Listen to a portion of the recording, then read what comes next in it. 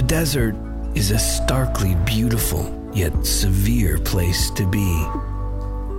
This is true both literally and metaphorically when we face arid and dry times in our lives. The wilderness has a prominent place in the Bible. It's the place where most of the foundational pieces of Scripture were written. When God led His people out of Egyptian slavery, He didn't bring them immediately into the land flowing with milk and honey.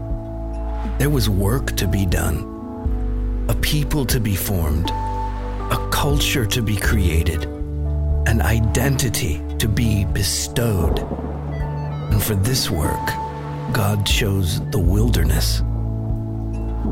In the wilderness, God parted the Red Sea for His people to cross over, destroying the armies of their previous masters in the process. In the wilderness, He gave the 10 Commandments. In the heat of the desert, God melted away the identity of slavery and established a new one, God's chosen people. In the wilderness, the Torah was written. Genesis, Exodus, Leviticus, Numbers, and Deuteronomy. In the merciless and unforgiving terrain of the desert, God provided for His people. When there was literally no other way for them to survive, God supplied what they needed. In the wilderness, God instructed a tabernacle to be created, one in which He would meet with them personally, one that would stay among them wherever they went and at the center of all they did. In the wilderness, the people thrashed about, in one moment longing to return to slavery, in another casting a golden calf and worshiping it. And then there was God, fathering them, allowing them to reap the harvest of their choices, waiting for them to settle into the fact that He was sovereign and He had chosen them. From the desert, the people decided they couldn't conquer the promised land. And for another generation, they wandered. They stayed there a lot longer than they had to. But the day finally came.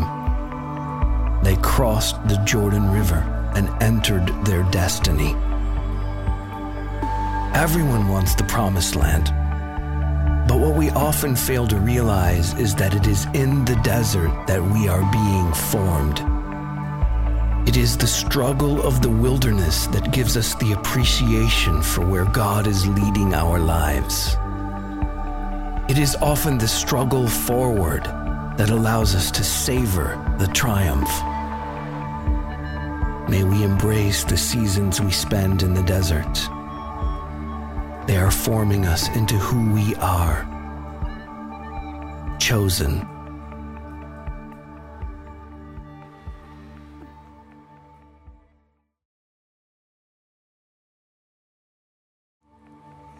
Great to see you, Purpose Church.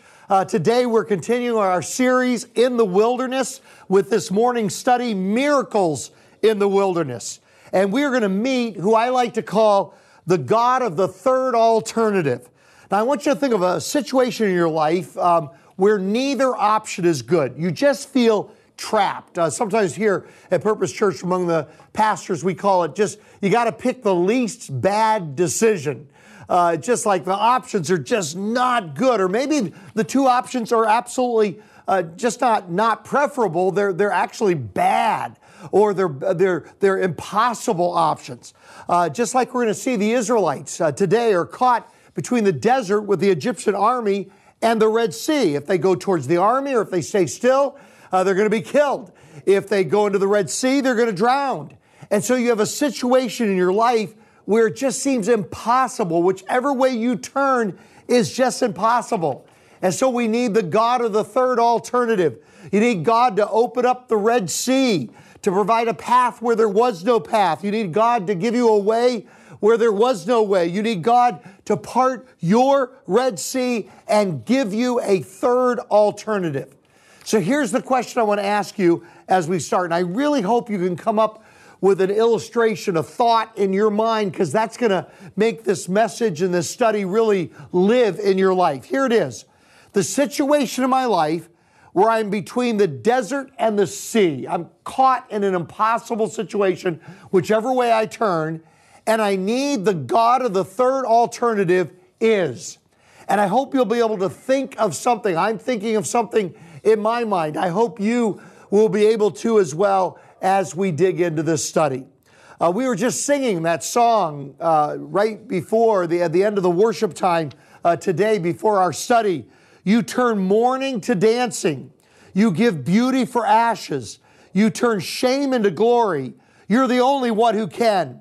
You turn graves into gardens. You turn bones into armies. You turn seas into highways. That's what we're going to see God do today. You turn seas into a pathway, a highway through that sea. You're the only one that can. And I'm praying for you that God is going to do a miracle in your life, that in that area, whether it's now or I hope it's sooner rather than later, I hope it's in this life rather than the next life, but as soon as possible, I pray that He is going to make that way. He's the God of the third alternative. And so we're going to look at 7 things to remember when you're trapped between 2 bad options in the wilderness.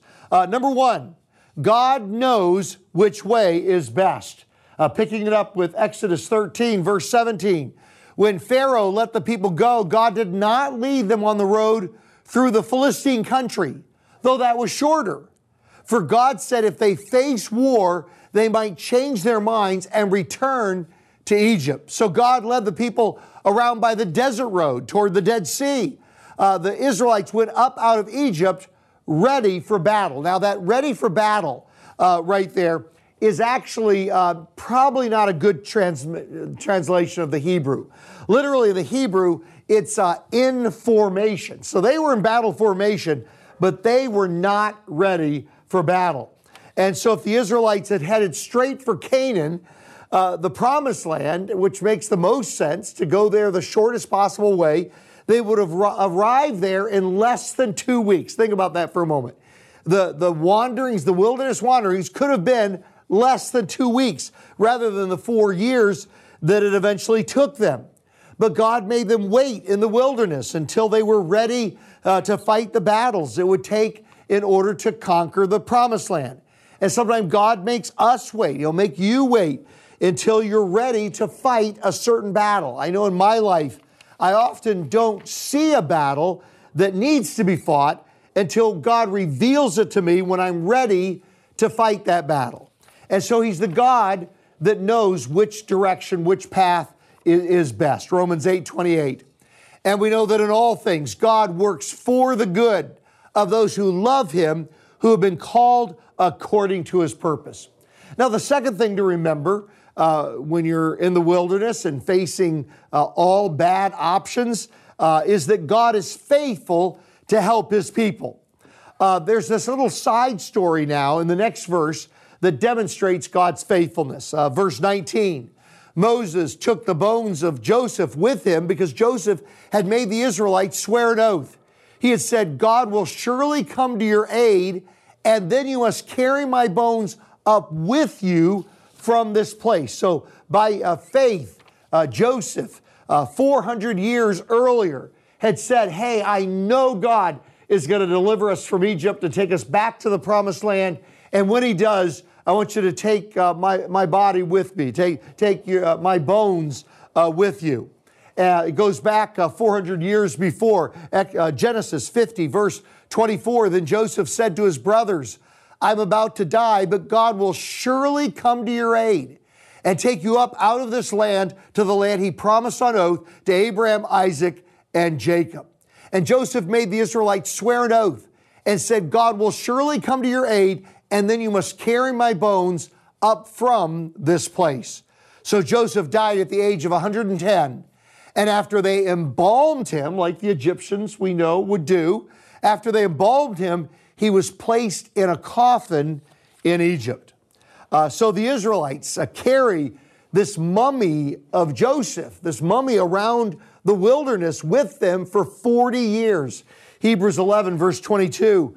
By faith, Joseph, when his end was near, spoke about the exodus of the Israelites from Egypt and gave them instructions concerning the burial of his bones. He could see that by faith. He believed God by faith, and so he gave those instructions.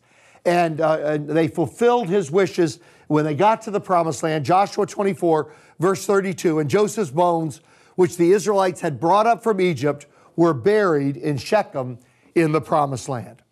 And then number 3, God is present to guide those who follow him. He will guide us when we follow him. Let's pick it up with verse 20.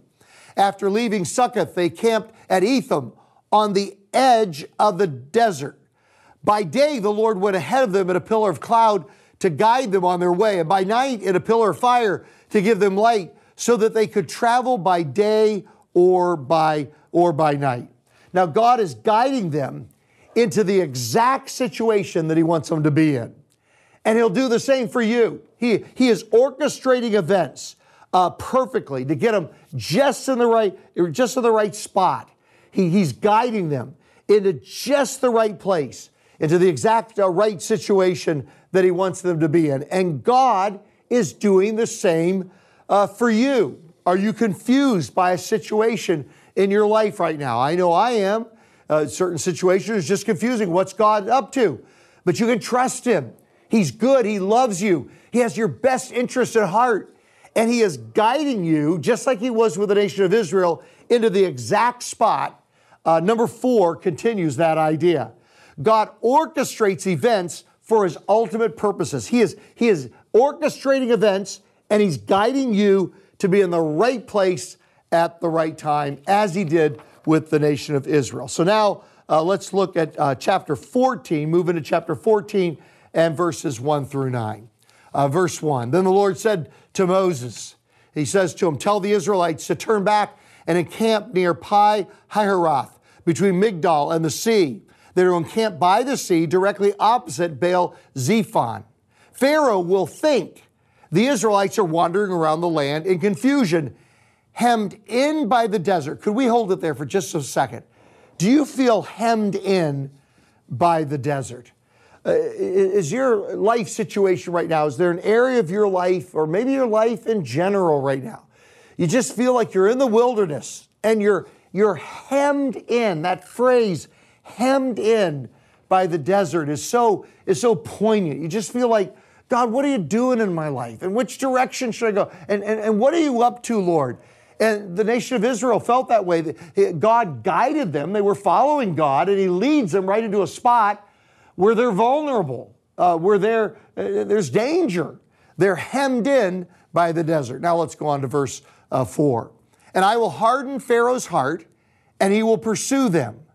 But I will gain glory for myself through Pharaoh and all his army, and the Egyptians will know that I am the Lord. So the Israelites did this. So he had his chariot made ready, and he took his army. Verse 5. When the king of Egypt was told that the people had fled, Pharaoh and his officials changed their minds about them and said, what have we done? We've let the Israelites go and have lost their services. Now verse 6. So he had his chariot made ready and took his army with him. He took 600 of the best chariots, along with all the other chariots of Egypt, with officers over all of them.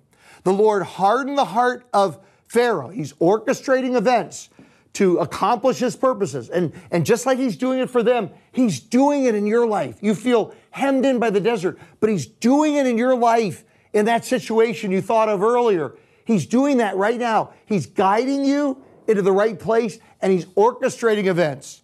And so the Lord hardened the heart of Pharaoh, king of Egypt, so that he pursued the Israelites who were marching out boldly. The Egyptians, all Pharaoh's horses and chariots, horsemen and troops, pursued the Israelites and overtook them as they camped by the sea. Now, if this strategy sounds familiar, it is. It's the exact strategy that God used when he sent his son to the cross. The great, they call it the great miracle or deliverance miracle of the Old Testament is the rescue, the crossing of the Red Sea. And the great miracle of deliverance and act of salvation in the New Testament is Jesus on the cross, followed by the resurrection from the grave. And so if this strategy of God orchestrating things for His purposes, even though it looks bad, but God works it out for good, if that sounds familiar, same strategy He used when He sent Jesus to the cross. Paul writes in 1 Corinthians 2, verse 8, none of the rulers of this age understood it. They didn't understand what was going on. For if they had, they would not have crucified the Lord of glory. The Pharisees, Sadducees, teachers of the law, Herod, Antipas, Pilate, the Romans, with Satan behind the scenes, they all fell in. Satan thought he was orchestrating things for his advantage, but he was falling into a trap that God had set for him. And when Jesus burst out of the grave that first Easter Sunday morning, Paul writes to the Colossians, he says in chapter 2, verse 15, and having disarmed Jesus when He rose from the grave, He disarmed the powers and authorities. He made a public spectacle of them, triumphing over them by the cross. On the day that Jesus was crucified, the enemies of Jesus and Satan thought, we got Him right where we want Him. They pressed the advantage. He's dead. But when He rose from the grave, they realized the mistake, that this was all part of God's plan to begin with. And Pharaoh is going to find out the same thing. That's why we shouldn't be too freaked out by events in the world today. Yeah, we should be concerned. Yeah, we should be praying. Yeah, we should be ready for Jesus' second coming. But don't be overly freaked out by the stuff and the headlines in the world today, because God is orchestrating events for His ultimate purposes. Remember again the words of that song that we were just singing. You turn mourning to dancing. You give beauty for ashes. You turn shame into glory. You're the only one who can. You turn graves into gardens. You turn bones into armies. You turn seas into highways. You're the only one that can. And that leads us to number 5. God will fight for those who stand in Him. Verse 10, as Pharaoh approached, the Israelites looked up, and there were the Egyptians marching after them. They were terrified and cried out to the Lord. They said to Moses, was it because there were no graves in Egypt that you brought us to the desert to die? These are the people that had seen the 10 miracles that God did in Egypt, and yet now they turn on Moses. They rebel against God. Was it because there were no graves in Egypt that you brought us to the desert to die? What have you done to us by bringing us out of Egypt? Didn't we say to you in Egypt, this is just absurd? Just how short-sighted their memory was so brief. It's like a goldfish, their memory is about what God had just done with great power to bring them out of Egypt. But they said, didn't we say to you in Egypt, leave us alone. Let us serve the Egyptians. It would have been better for us to serve the Egyptians than to die in the desert. In their fear, they forgot that they were slaves in Egypt. And in our fear, sometimes we forget what God has done and how He has delivered us. But we're tempted to do the exact same thing that the Israelites were doing. I love this quote by Philip Ryken. He's the president of my alma mater, Wheaton College. God wants to bring us all the way out of our sins. Our problem is that we only come out part way. He delivers us from our sins, our bondage of Egypt, but we only want to come out part way. He wants us to come out the whole way. We only want to come out part way. We decide to follow Christ, but as soon as we start having problems, we get scared and we go right back to our old ways of coping, anger, addiction, distraction. No matter how much we used to hate it, there was a security in the way we used to live. So we return to the same old harmful friendships, the same old sinful attitudes, and the same old nasty habits. And it's not just leaving bad things, but it's also true of starting good things. It's not that when we leave bad things that we run into trouble and we want to go back to the familiar and back to those things again, but it's also true of starting good things. Maybe you've begun doing something that you believe God wants you to do.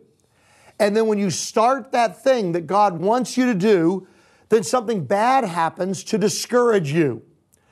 For example, one of the greatest preachers of all time was Charles Spurgeon. And this is an older picture of him and his wife, Susanna.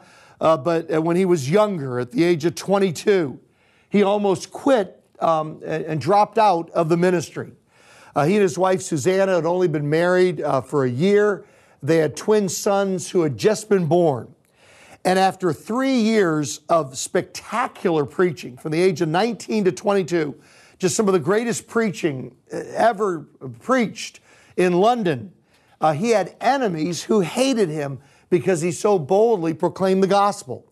And on October 19th, 1856, he was preaching to 12,000 people. At the age of 22, he's preaching to 12,000 people at the Surrey Garden Music Hall. 12,000 indoors and 10,000 standing outdoors trying to hear him. And during his opening prayer, some of his enemies shouted, "Fire." There was no fire, but they shouted, "Fire." The galleries are giving way. The place is falling, even though there was no fire and there was no danger. But it caused a panic in the crowd. And 7 people were trampled to death. And 28 people were hospitalized with serious injuries. Spurgeon was so distraught that he almost quit preaching. But through the encouragement of his wife, he carried on. And maybe you've just launched out on something new that you know God led you to do. And something happens to scare you, or something happens to discourage you. And you want to stop that thing, but you need to persevere. Because if God told you to do it, He's going to provide for you. You're going to get through this time of discouragement that you're in. Maybe you started something you believe that God wanted you to do, but some obstacle has happened.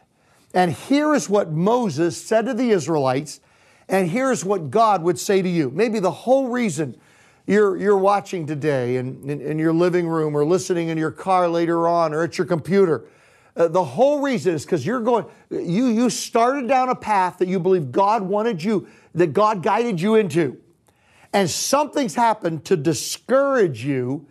And the whole reason God has orchestrated you to listen to this right now is what Moses said to the Israelites. This is what you need to hear right here and right now. Verse 13. Moses answered the people, and he's talking to you as well. Do not be afraid. Stand firm, and you will see the deliverance the Lord will bring you today. The Egyptians you see today, you will never see again. The Lord will fight for you. You need only to be still. You know, there's a time to stand still, but there's also a time to get moving. And sometimes God says, just be still and wait for me to work this thing out. But sometimes God wants you to get moving. Just do the last thing God told you to do. You say, but I don't know what the next thing is. Well, just be obedient to the last thing God said to you. There's that saying that God can't steer a parked car. Get the car moving. Get moving into the last thing you knew God wanted you to do, and then He'll show you the next thing. So sometimes we stand still, but sometimes we need to get moving. Number 6, God will direct us if we get moving. Okay, now there's this long passage now I want us to read together, and this is just going to tell the story of how God delivered His people. Let's pick it up with the next verse, verse 15. Then the Lord said to Moses, why are you crying out to me? Tell the Israelites to move on. Sometimes we just got to get going. Sometimes you stand still. Sometimes you got to move on. Raise your staff and stretch out your hand over the sea to divide the waters so that the Israelites can go through the sea on dry ground. I will harden the hearts of the Egyptians so they will go in after them. And I will gain glory through Pharaoh and all his army, through his chariots and all his horsemen. The Egyptians will know that I am the Lord when I gain glory through Pharaoh, his chariots, and his horsemen. Then the angel of God who had been traveling in front of Israel's army withdrew and went behind them. The pillar of cloud also moved from in front and stood behind them, coming out between the armies of Egypt and Israel. Throughout the night, the cloud brought darkness to the one side and light to the other side, so neither went near the other all night long. Then Moses stretched out his hand over the sea, and all that night the Lord drove the sea back with a strong east wind and turned it into dry land. The waters were divided. And the Israelites went through the sea on dry ground with a wall of water on their right and on their left. The Egyptians pursued them, and all Pharaoh's horses and chariots and horsemen followed them into the sea. During the last watch of the night, the Lord looked down from the pillar of fire and cloud at the Egyptian army and threw it into confusion. He jammed the wheels of their chariots so they had difficulty driving. And the Egyptians said, "Let's get away from the Israelites. The Lord is fighting for them against Egypt." Then the Lord said to Moses, "Stretch out your hand over the sea so that the waters may flow back over the Egyptians and their chariots and horsemen."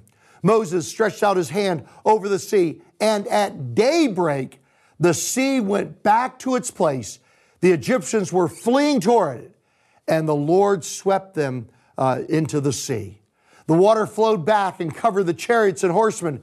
The entire army of Pharaoh that had followed the Israelites into the sea, not one of them survived. Now, was it just for God to judge these men in this way, these soldiers in this way? Well, I believe it was. Remember, these were the same men who had killed the Israelite babies. Exodus 1, verse 22, then Pharaoh gave this order to all his people, but it would be these soldiers, his men, his army, that would have carried out this command.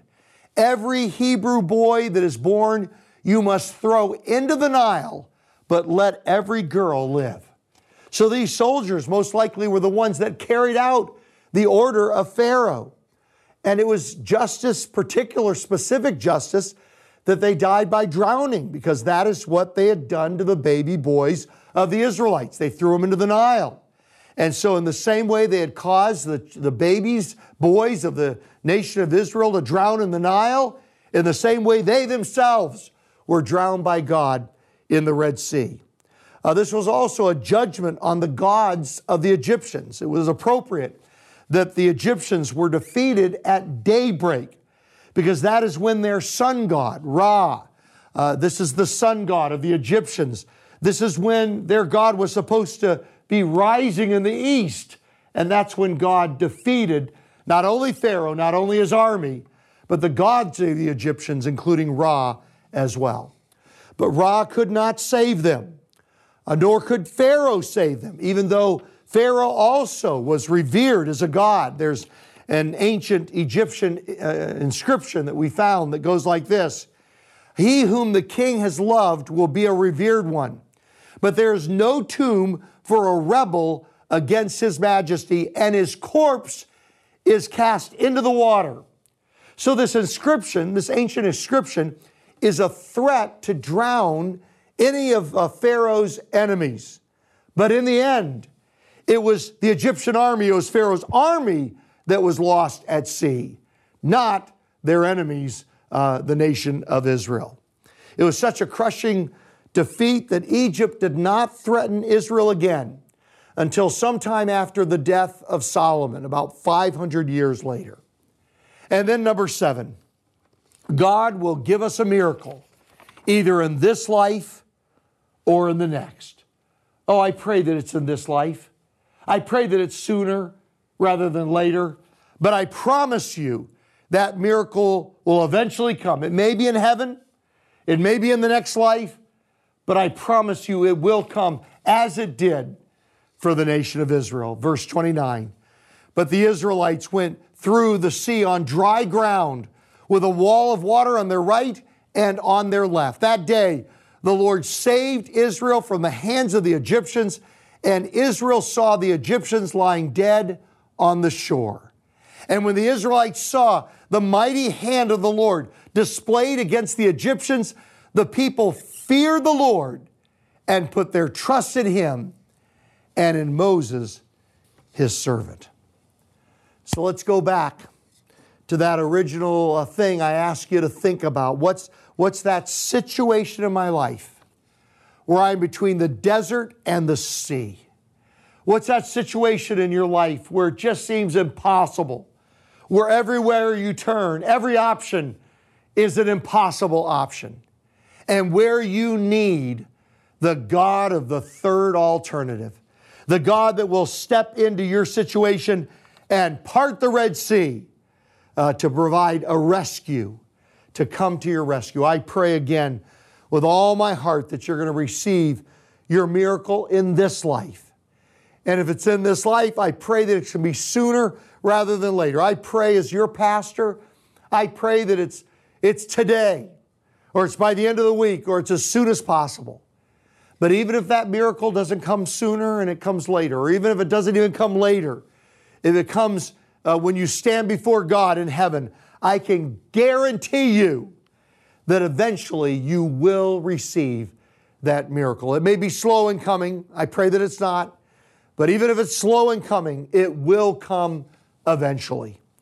Paul wrote to Timothy and said, "For I am already being poured out like a drink offering, and the time for my departure is near. I have fought the good fight. I have finished the race. I have kept the faith.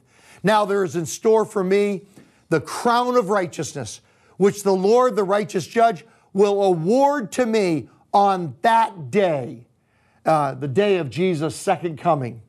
"And not only to me, but also to all who have loved and longed for His appearing."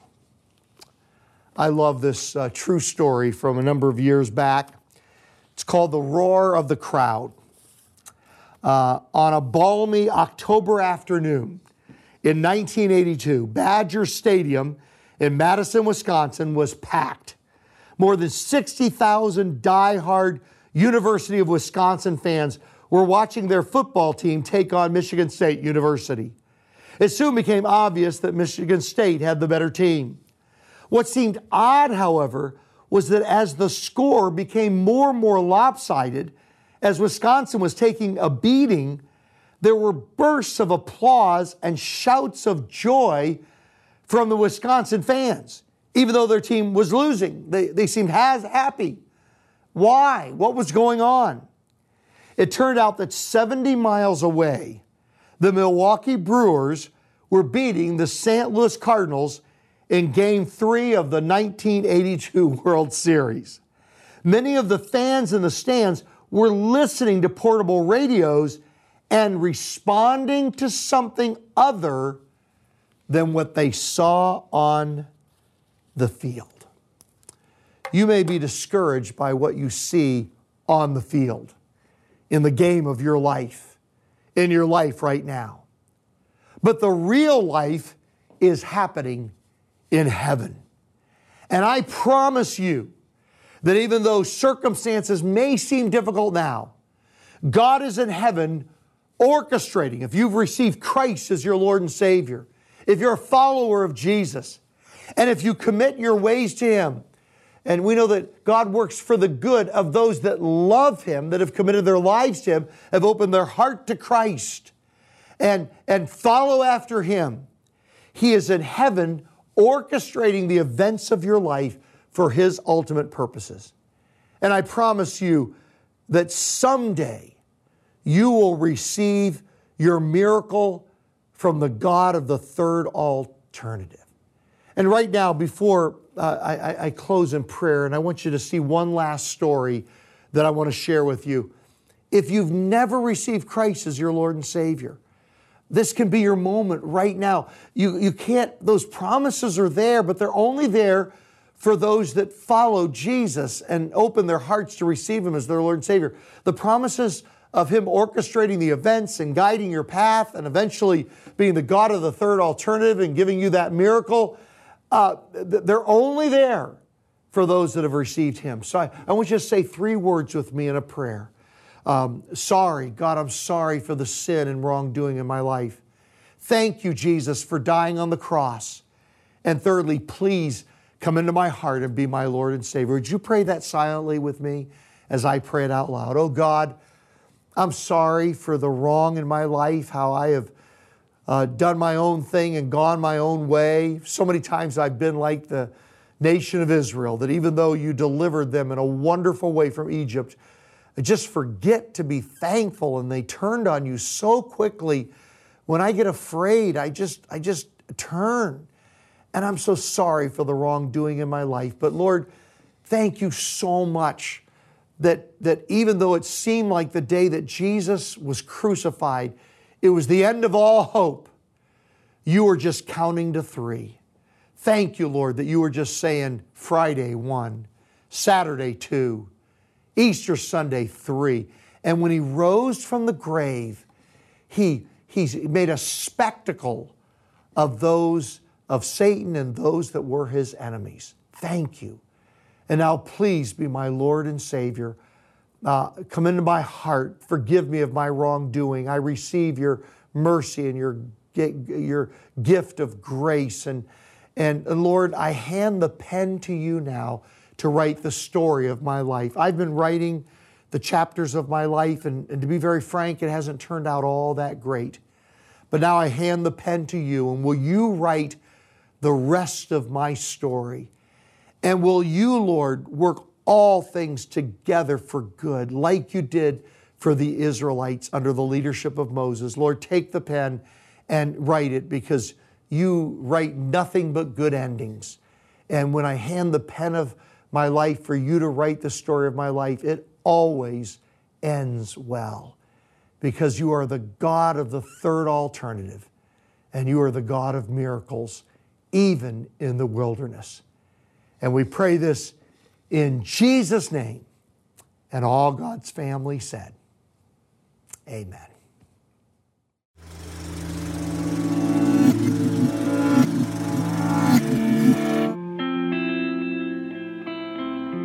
In September of 2005, I woke up one morning and crumpled like a heap on the floor in a pretzel. And for the next 9 months, I was in this wheelchair and spent a lot of time at doctors' offices trying to figure out what I had. Many of the doctors did not understand what was going on in my body, and to have something that's undiagnosed is very difficult because you don't know what you're fighting. I am completely at the mercy of others to do most daily functions. I cannot go anywhere on my own, and my mother would drive me about 2 hours to where I was working at the time. I would teach the students for a few hours and then end up having no strength to even hold up my head. I remember crying out to the Lord and asking him why he would do something like this and how he could still use me. During that time, I was praying that God would heal me, and I was praying that God would somehow miraculously take this away from me. And yet the doors closed each and every time. I didn't have a lot of strength for each concert and was praying that God would show me the strength. The next morning I woke up and something was different in my body, and I was able to walk for the first time in 9 months with just the strength of the Lord coursing through me. Students who had questioned whether or not God really did exist and were going through difficult times, and when they saw God's miraculous healing of my body, they exclaimed that God truly must be real. The music that came out of the students that day was nothing short of a glimpse of what I think heaven will be like when we are up there. Recently, my disease has come back, and I am no longer able to conduct music or to play music. Because of the difficulties that I have faced in my life, I have found a greater depth in my relationship with Christ. And whether God chooses to miraculously heal me, I have seen God's faithfulness in that. And I have seen God not answer my prayers and not choose to miraculously heal me, yet to use me for his glory in ways that I could not imagine.